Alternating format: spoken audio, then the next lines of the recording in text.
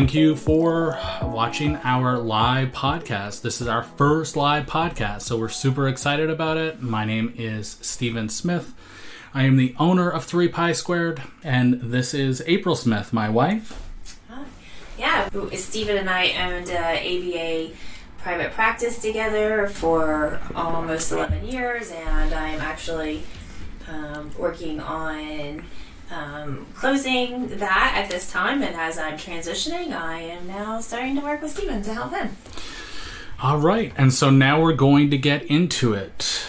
So before we get into rate negotiation best practices, how we can give you this content is, well, we have clients and customers that purchase our products. So this is our most popular product right now. It is our ABA Business Leaders membership. So the benefits of membership, we, 3 Pi Squared, myself and my wife have helped over 700 ABA practices all over the country start up and expand. And our membership has over 45 hours of content from experts in the fields of law, accounting, diversity and inclusion, childhood development, mindfulness, business development, HIPAA compliance, marketing, billing, and a lot more. It also comes with discounts, so you'll get discounts on our products. We also have a discount on professional liability insurance. We have a rather large discount on background checks. It's about 30% off. We also have discounts on HIPAA compliant email, contacts, calendars, cloud storage, and then we also have discounts on apps like Motivia, IntakeQ, ABA Desk, Bamboo HR, and more. For all of you BCBAs out there, it also includes 33 CEs. That includes ethics, supervision, and general. So it's enough for your 2-year re-up renewal. We also have live events. So we have 2 to 3 live events every month where people can come on and ask any questions if they're having any issues or any barriers as they start up and expand. In our app, you can also post anonymous questions and get answers. So there are a lot of great things about our membership. And now, after my blatant advertisement, we're going to start rate negotiation best practices. So I hear this quite often. Before we get into this, I know that there's a lot of pessimism about rate negotiation. It is even when you have the best practices and you have our rate negotiation guide, which again, another sale here, is in our ABA Business Leaders membership. So we have our rate negotiation guide, how to, plus we have our template that you would send to your funder.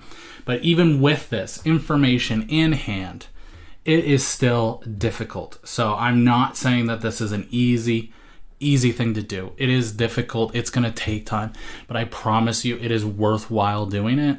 And we'll get into the reasons why you really need to start considering this at least. If you do have questions, try to limit them from specific funders, and please don't post your actual contracted rates. That's not something that we're able to share, and we really shouldn't be shared. There's antitrust laws, so we will have to remove those posts if we see them. So try to keep it generic, and we'll try to answer those questions as they come up. One thing we see across the board that would help the community as a whole is always submitting your standard rates. So this is something that I did not do for years when I was doing the billing for Corner Piece, my wife's company. I just submitted the contracted rates. I didn't know any better. I didn't think it was a big deal. I knew what we were going to get, so it made sense that I would just put that contracted rate on our claims. But you do not want to do that. So if we were all submitting our standard rate, and you really do need a standard rates, then what happens is that the funders will look at the area and will make a determination on, it doesn't happen very often, if they need to increase rates. But if everyone is submitting their contracted rate, they will look at that and say, oh, look at that. We're meeting at what everyone needs in this area. Let's reduce our rates. So at minimum, this would help us prevent some of that rate reduction if we're all submitting our standard rates. And then, I get this question often because, again, it is difficult. This is not an easy process. But why in the world do I need to do this? I have like a list of 1,000 things that seem way more important than this. And so why would I spend any time on this? Well, we're going to get into that by showing you our ABA Business Leaders members budget. So we're going to go into that next. So what you're seeing right now is our budget calculator for ABA companies, and we're going to go through this quickly. This is our dashboard, and we're going to go into these rates really quickly, but we'll get into insurance rates and adjusting them and things like that later. But the only thing I want to show you in this budget right now is what happens when you're just barely making any profit. So right now, we're making $2,600 a month in profit. So, our expenses, which the vast majority are going to be payroll related, are taking up quite a bit of our revenue here. But if you go into payroll, so, as you keep your employees, they're going to want raises, right? And really we want to keep our employees, especially our RBTs, as long as possible. The turnover rate is horrible in this field. And so we want to keep our employees happy. Part of that is giving at minimum cost of living raises. So we're going to go into the payroll calculator. And right now we have this average billable hourly rate is set at 24. So, if our average billable hourly rate goes up to 26, let's say, and then maybe we even do an increase on non-billables to 17 or something like that. And now we go back to our dashboard. Right. So this is another view of our rate negotiation calculator, and we'll go into this one. So these are monthly income and expenses. And if you come to the payroll calculator, so we're going to increase our tech rates to $27 an hour. And then, like I said, maybe their non-billable rate will bring it up to 17. And so what once was a $2,000 profit is now $223. So, maybe we need to go in and change our BCBA rate, right? Maybe we're increasing the rate of our BCBA and some non-billable hourly rate increases.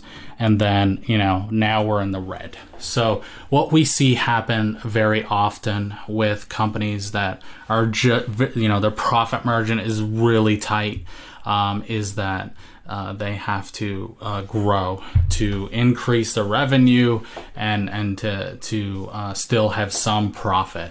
So for this reason, right, the longer you keep your employees, the more they're going to want for an hourly rate, which is obvious, right? And that's great. We want to pay them more. They've been with us for years, and that's what we want. But the problem is that when this happens, right, which is a good thing, you end up losing your profitability. So this is what we have to avoid, right? And so we don't want to grow out of control. This is not a good idea. We want to be able to maintain and sustain maybe a small company. Maybe you only want to have a couple of BCBAs and you don't want to grow any further, right? How do we keep a small company or expand only when we want to? And keep our profitability up. So really the only way that we can do this is we have to find some other method of income, or we rate negotiate. So that's why we need to do it. We want to maintain at least our level of profitability in our company. Rate negotiation. So if you can use your local support networks, this can also help. Again, as a group, we can use our local ABA associations.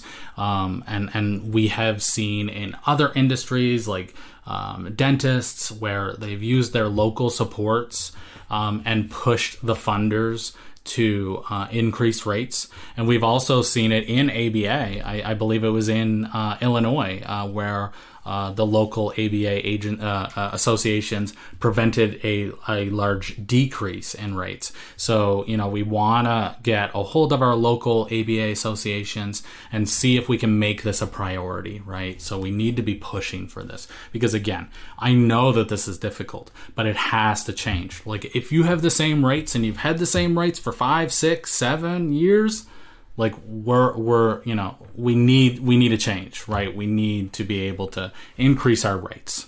So a little bit about me, when I was, the director of operations with Corner Piece, we were a super small company when I started rate negotiations. I think we had maybe 15 employees at the time, somewhere around there. So probably would have been in 2016 maybe when I started rate negotiation, when I realized that this is an actual thing that you could do, because when we started with funders, I didn't know, right? Like, I'm not an insurance person. I learned how to bill myself, which was a horrible experience, and then I learned after the fact that you can actually negotiate rates. So we were a small company, and I successfully rate negotiated my first time ever, right? This is brand new to me. I did it with Cigna. I did it with Blue Cross Blue Shield. Did it with Optum, Kaiser, and Aetna. So you're not probably, I don't believe that I've ever heard of anybody rate negotiating with TRICARE. So I think that that's probably not going to happen. I don't think it's possible. Maybe if you're a large provider, but you would have to have thousands of employees, I assume, but I've never heard of anybody rate negotiating with TRICARE. And then, with some MCOs, you can rate negotiate with Medicaid or Medicare, but again, that's going to be difficult to do. So that's a managed care a provider. So it's basically a private funder has taken over Medicaid for that state. And so there is some possibility of doing that. But again, you're probably not going to move forward with those two if you've got 10, 15 employees. So we have to go after our private funders if we can. And then I'm going to, every funder and every state is different, right? So you're going to have different network reps, you're going to have different rates, and you're going to have different rates if you're in, the suburbs, or if you're in a metro area versus a rural area. You're just going to have different rates. So, we're going to have to do this state by state. Every state's going to be different. And then, some of these private funders go by state. Some of them have larger networks. So there may be a southwest region and a northeast region and, a north. So there may be various networks or regions within the funder. So it can depend on that region as well.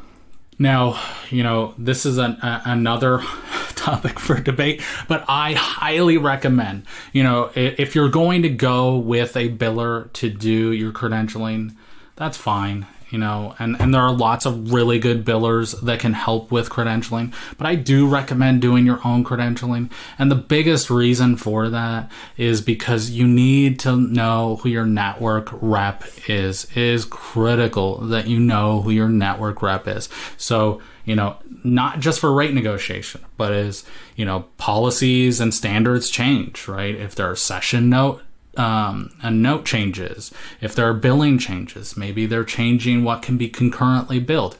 Maybe there's a change to your provider manual. Having your network rep is going to help you with these. If you have any questions about your contract or issues that you have with your network, you want to know your network rep. And what I see happen when I've talked to a lot of people that have used outside credentialing is that they don't get their network rep. In some cases, I've seen people not get their contract or their rates. So it's really important. If you do decide to go with a biller, totally fine. But I would highly recommend that you ask them, will I be involved in every step of the credentialing, right? It shouldn't be a secret.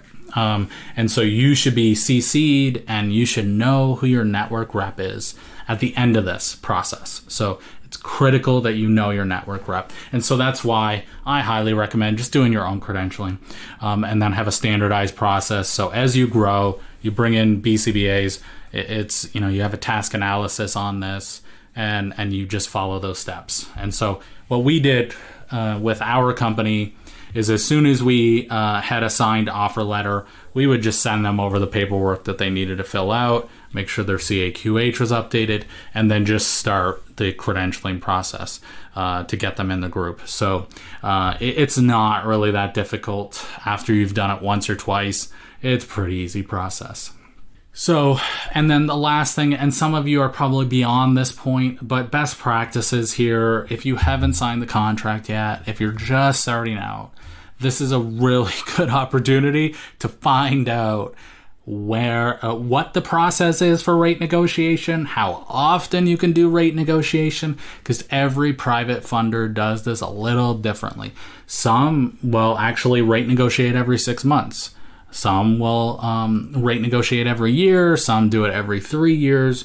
And then how you submit this, do you mail it? Do you email it? Do you fax it? Do they have their own template? Everyone does this differently. So this is a really good opportunity, right, to say, okay, I got the contracted rates.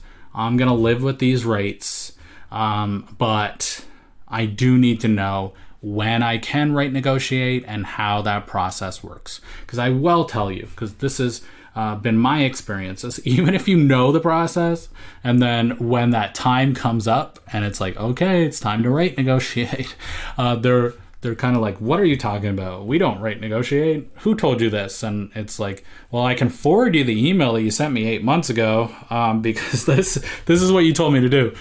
So again, this is going to be a difficult process, but knowing their process, knowing that they have a process, is really important as you go through this, and it will make a terrible and difficult process a little bit easier.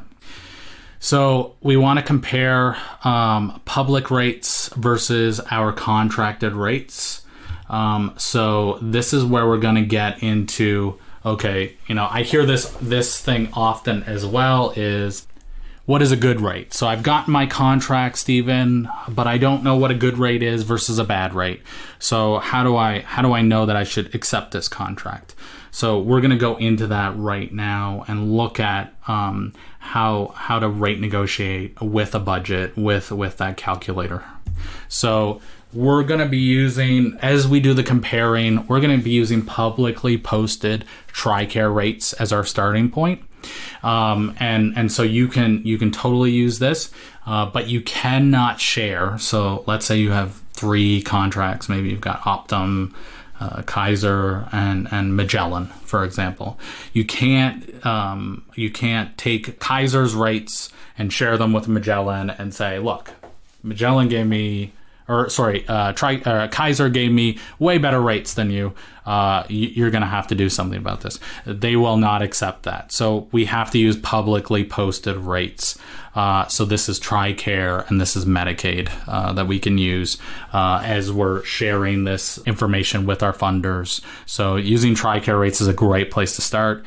And to see if these rates are good or not. And then it also, like I said, will help with the budgeting and the reimbursement rates.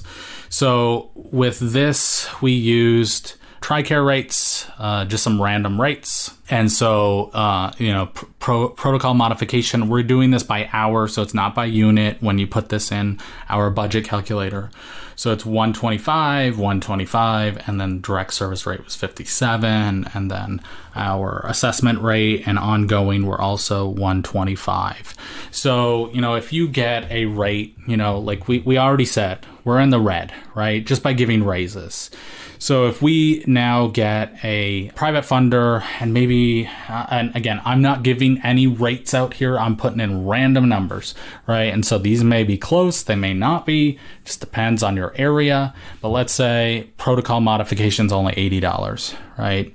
And let's say family treatment is only $95. And then maybe your direct service rate, I don't know, it's like $54. And then we'll keep these the same. right? So now when we come over here, now we're losing a ton of money. So just to keep in network with this funder, we're losing $4,000 a month. So you add this over a year, we're getting close to $50,000 of loss. I know I can't do that, right?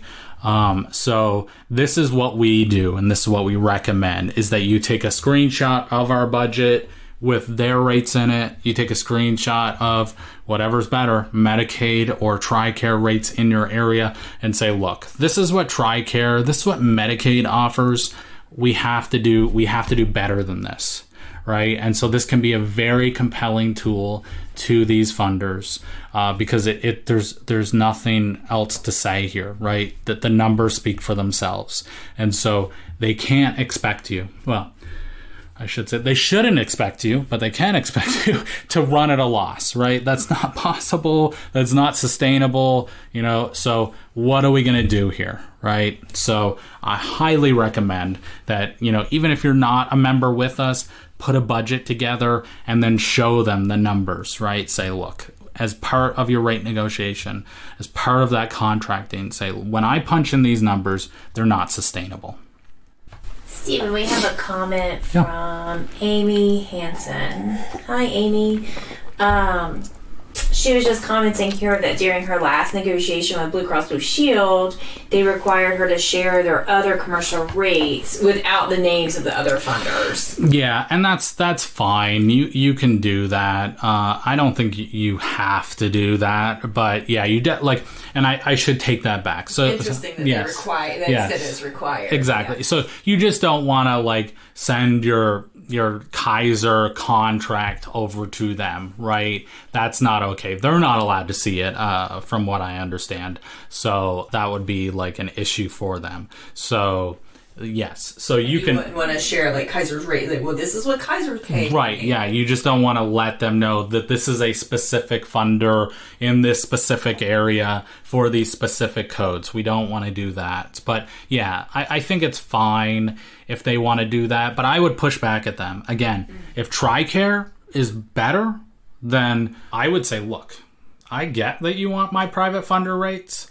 But I'm not going to share those with you. I'm going to show you what TRICARE is, because this is an actual rate where I can make a reasonable profit and I can provide quality services. So while we show them the numbers, and we'll get into it in a little bit more detail, but while we show them the numbers, where our focus is on quality of service, ethical services, quality of outcome, that has to be our North Star, our guiding principles as we talk about this.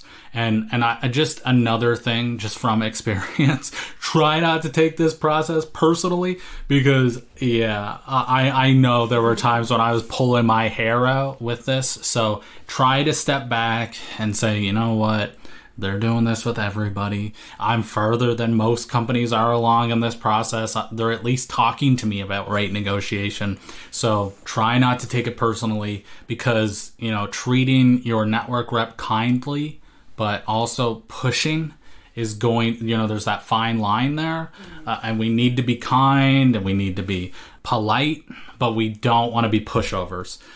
So, there's a fine line there of those boundaries of yelling right on the phone with them versus, being forward and transparent and saying, yeah, okay, I hear that you want my other private rates, but this is my, let's say you're doing TRICARE, for example, and that's 90% of your cases, for example. Yeah, okay, you want my other private funders. Yeah, but I'm doing 90% TRICARE. These are the rates that I get, period, across the board. You may even want to say, just average out your rates. So, it's 90% TRICARE, and then it's, 10% Cigna, 5% Cigna and 2% Kaiser. So, averaging those out based on percentage and then just putting those rates in and giving them that, maybe that would be a good starting point to push back if I was going to be doing it. We have one more comment before we move to the next slide. Lori. Yes, Lori. I personally, here in Northern Virginia, have found the same thing post-pandemic. Provider reps are no longer available. Most communication is through email exclusively. Yes. Very much, yes. We're having those difficulties here. It makes the process slower, and I do feel like it kind of, with everything in writing, it makes things a little bit more difficult to get that nuance of negotiation in there. Yeah. I will say one point though on this: you really want to have this in writing. So there were multiple times where with one funder, I was told I was going to get an increase, and then it fell apart at the last minute. And the only leverage I had was, hey, you told me I was getting a rate increase, right? So, this process can drag on for like 6 months, 8 months, right?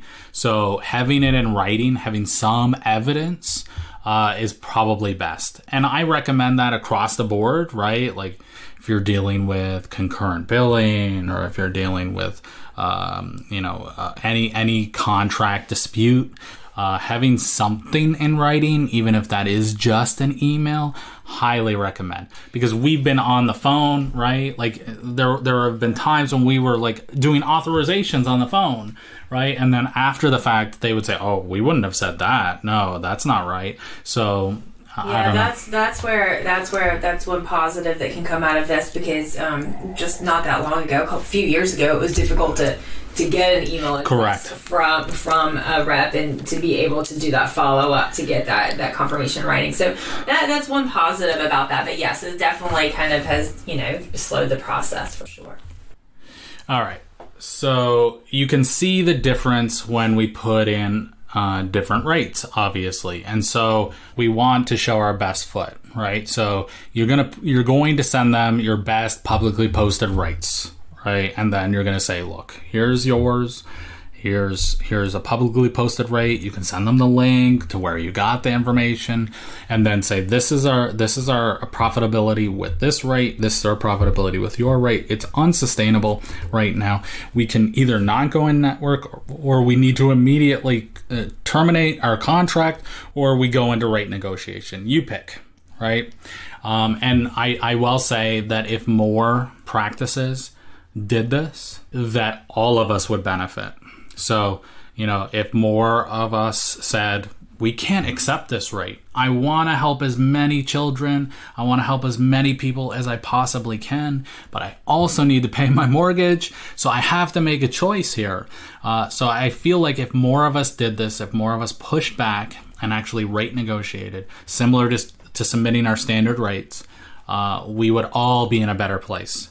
So I hope that, there are a lot of you listening, hundreds maybe, and I hope that, this helps help you all move forward. Highly recommend, leaving this conversation and emailing your network reps and saying, okay, I hear that there's this thing called rate negotiation. How do I start this process? So, a big part of rate negotiation is showing how amazing your company is.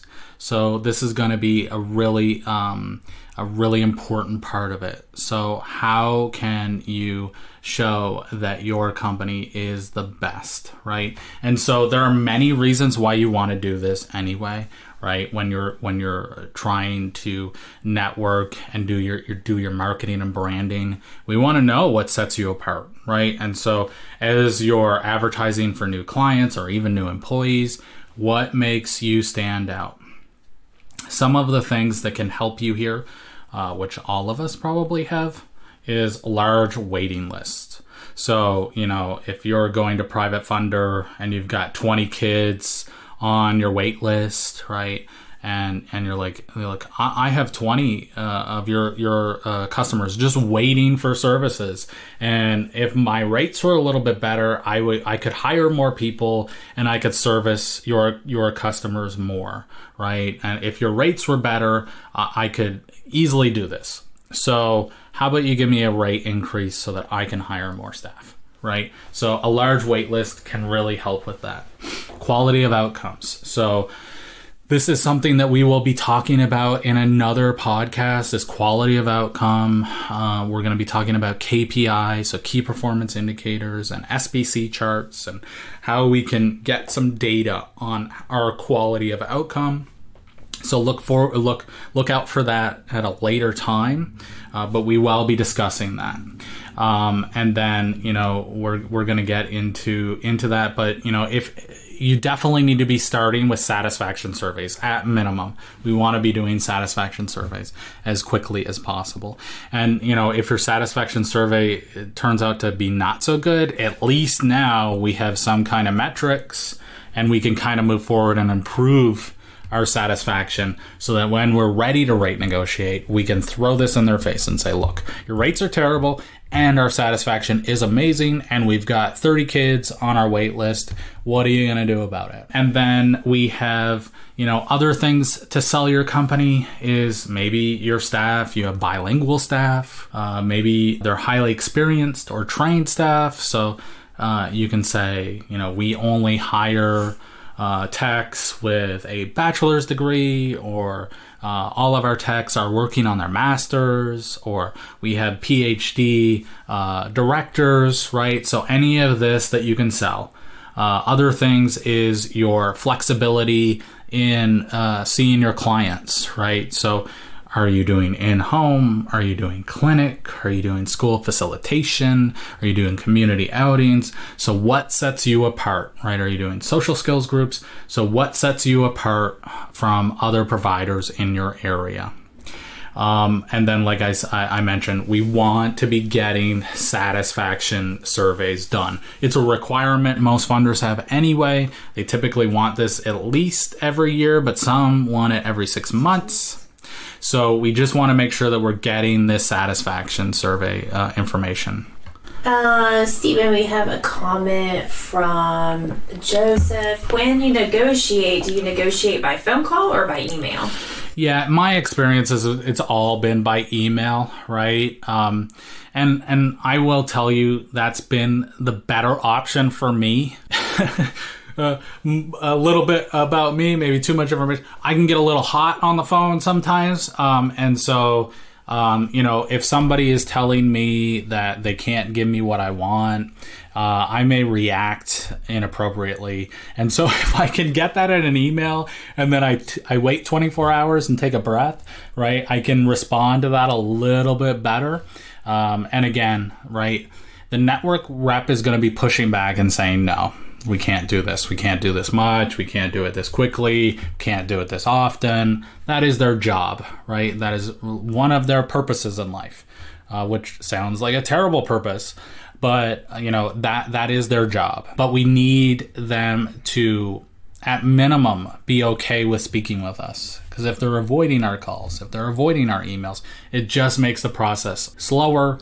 And since they are kind of the last piece of it, they could give us a 1 or 2% increase or a 0.5% increase, right? It's really up to them. So we want to treat them kindly.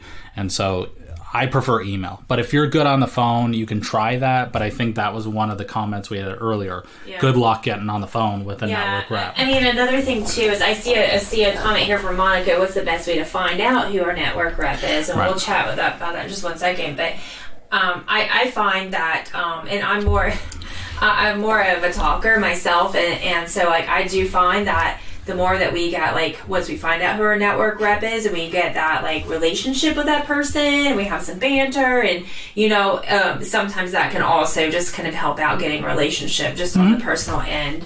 Of really getting to know someone, to work with them, and then sometimes it's even easier to then follow up and continue conversation in email once you have kind of started to form a professional relationship with these people. But Stephen, what is the best way to find out who your network rep is? Yeah, and so again, right, this is kind of where I go back to doing your own credentialing, just because I hear this quite often, right? I don't even know who my network rep is. How would I find this out? But typically, when you're doing your own credentialing, Blue Cross Blue Shield, Kaiser, Magellan, Anthem, they're all like, your network rep is involved in this process, right? They're going to be talking to you. They're going to be sending you emails and letters. Aetna is like extremely difficult, and I'm going to try not to knock any funders in here, but Aetna typically doesn't have a network rep. So we do have a process for that, but you can go to, I'm trying to remember, for Aetna, there is a number for that, and I think it's credentialing and authorizations, I think is what it's called. But you're gonna call them, and you're just gonna talk to a random tech support person, right? And then you need to escalate so that you can talk to an actual network rep, and you have to do that every time. So this again can get like super slow, right? You can wait months for this call, and please have your ringer on while you're doing this, right? Because you don't want to miss that call. So it does depend on the funder. If you do have a provider manual, or they gave you a website to go to, sometimes they'll be on there. And then if this is the only recourse you have to find out who your provider, your network rep is, call billing, right? And speak to a supervisor. And then hopefully they'll be able to point you in the right direction of finding your network rep. But again, this is why I think it's so important that providers do their own credentialing, or at minimum, when they're working with a biller, they're involved in every step of the process, so they can see their contract, they can read their provider manual, they get their network rep, and they have all this information, so that as they start processing claims, you're doing work, as things change, you have someone, or you have information that can help you, make those changes in your session notes or billing, and stay up to date on those, because they do change. And I think we only have one funder that would actually mail us out changes in our provider manual. Most of them, it's just like, it's on our website, you figure it out. So it's really important to have those things in place, so that you can, at least, periodically review these things, so that as things change, you're kind of staying up. Because I think TRICARE also does that with the updated TOM. Not many funders do that. It's kind of a secret, right? So we want to keep up with those. Stephen, Katie's asking, what options does one have when you have started to negotiate rates but are offered less than an acceptable rate? Yeah, so I know how this feels, because it's happened to us, right?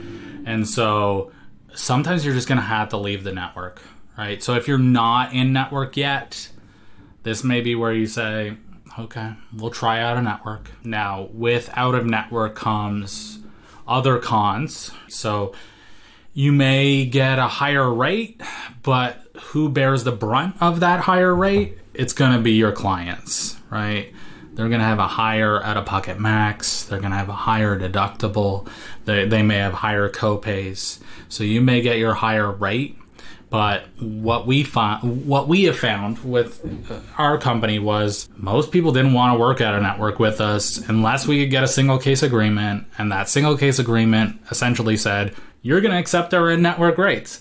So that's kind of where you go with this. So unfortunately, there isn't a ton that you can do, but you can accept unprofitable, unsustainable rates. This is just going to provide poor quality to the client.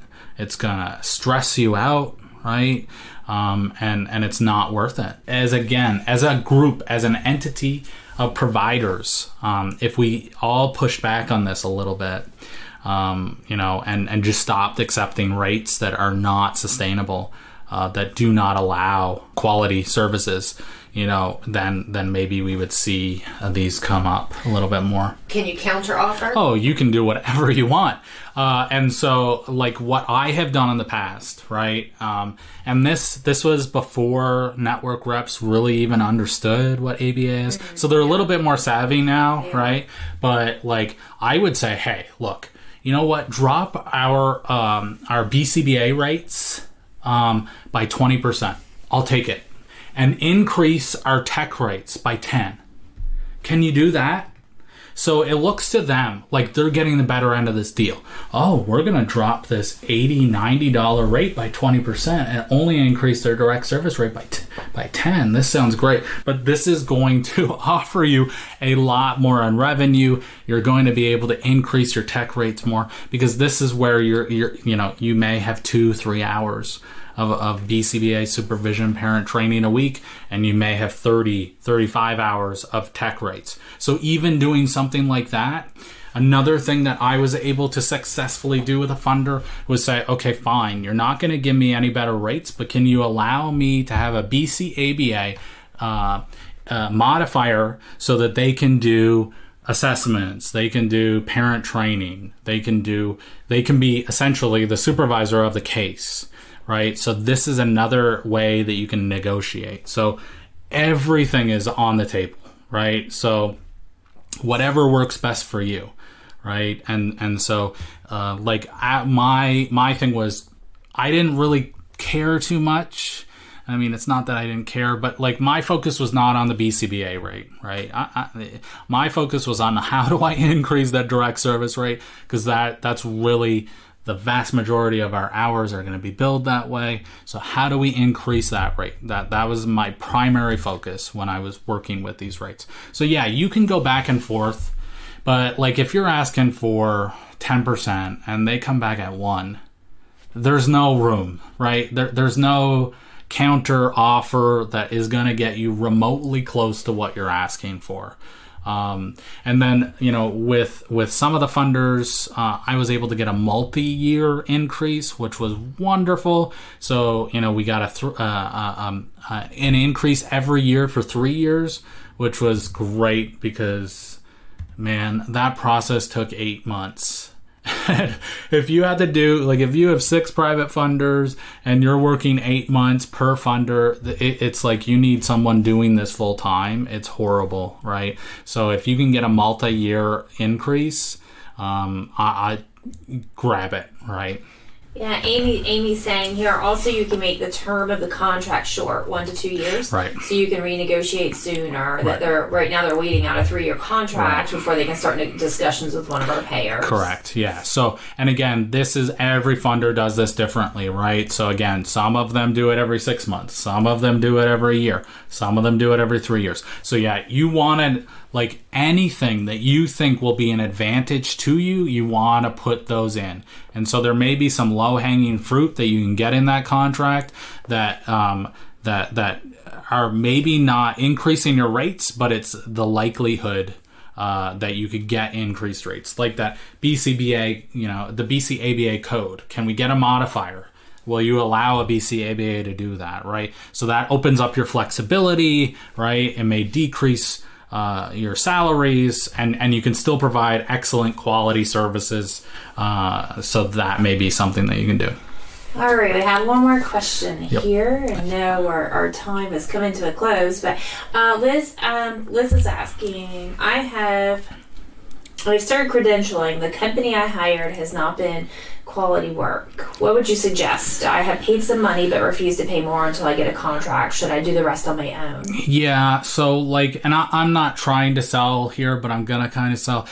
Our one-on-one consulting, this is what we do. This is a lot of the work we do is help providers like you that have come from a biller that they didn't do the work that they said that they would, or they did it horribly and they didn't provide contracts. They didn't provide their rates. And so in our one-on-one consulting, we show you how to credential, right? And so typically in our basic consulting, which is 5 hours, we'll get through 5 to 6 funders. And then we set it up so that you know how to do it. So as you grow, right, as you hire new BCBAs, you never need to talk to me again, right? You have the tools, you know how to do it, and then you can just move on with your life.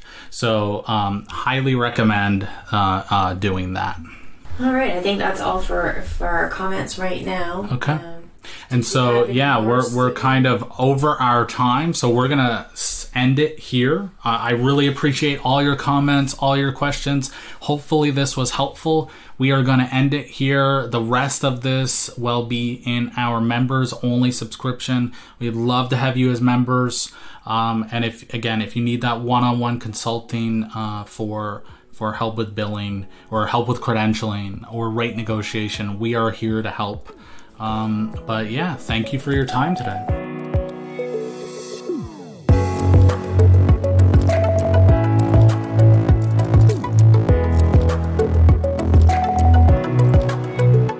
I hope you enjoyed this episode. If you'd like to learn more about 3Pi Squared and the products and services that we provide, please go to www.3pisquared.com. And if you enjoy our podcast, I'd really appreciate it if you could subscribe or add it to your favorites. This way you won't miss any episodes. And you can also check us out on Facebook, Twitter, and LinkedIn by searching 3Pi Squared. Thank you so much for listening.